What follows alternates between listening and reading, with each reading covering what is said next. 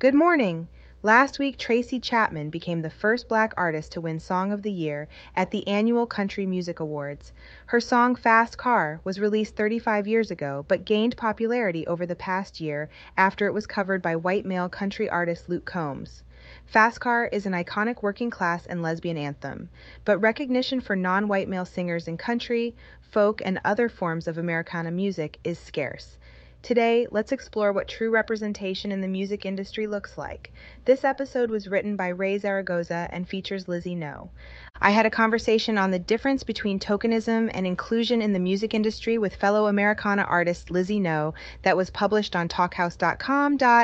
We chatted about how festivals, conferences, concerts, and events often believe they are practicing inclusion when really they are exhibiting harmful tokenism. We have to talk about the differences between actually including people and bringing them to a seat at the table versus using them to promote what's already there. Lizzie number tokenism, the practice of making only a perfunctory or symbolic effort to do a particular thing, especially by recruiting a small number of people from underrepresented groups in order to give the appearance of sexual or racial equality within a workforce.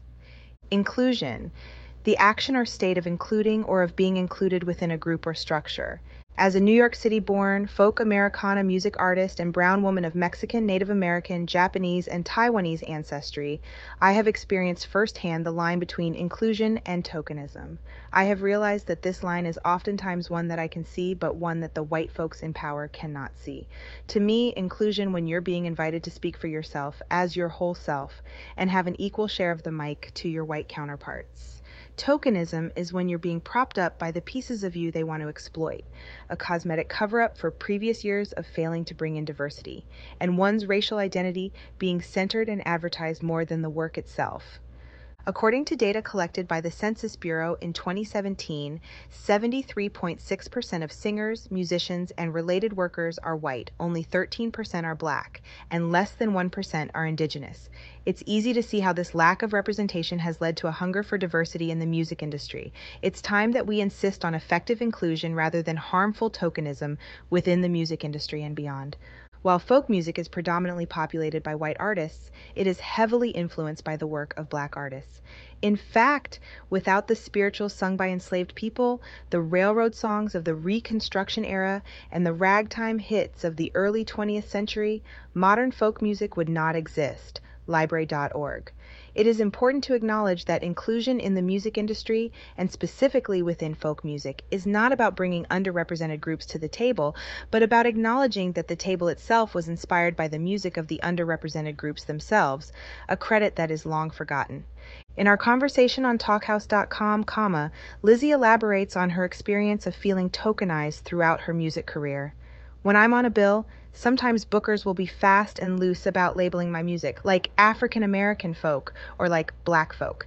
And sure, I'm a black artist as a person, but I wouldn't describe my music as black music any more than any other black artist's music is black music. So yes, I find that to be a really good way for people to pat themselves on the back for booking me and to let me know that they're not as familiar with my music.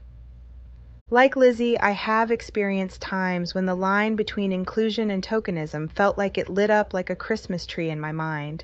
For example, there was the time I was on a panel that was questioned about whether the project encompassed Indigenous issues, and they pointed to me as their coverage of the Indigenous issue.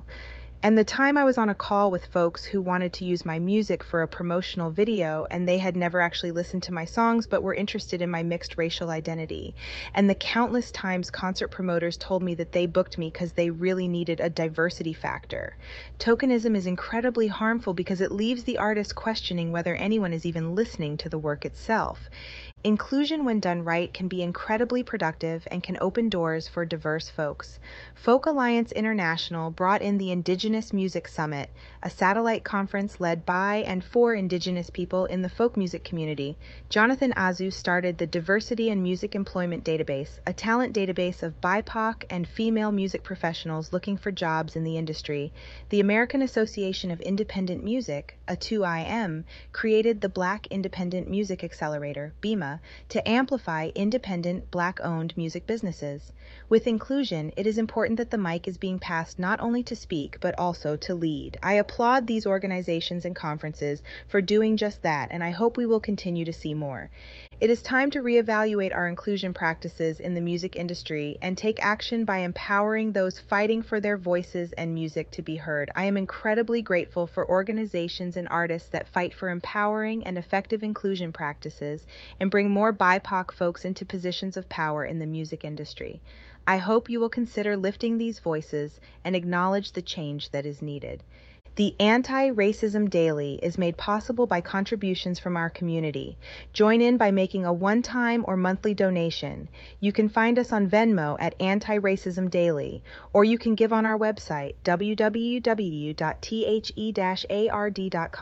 Thank you for being here and have a great day.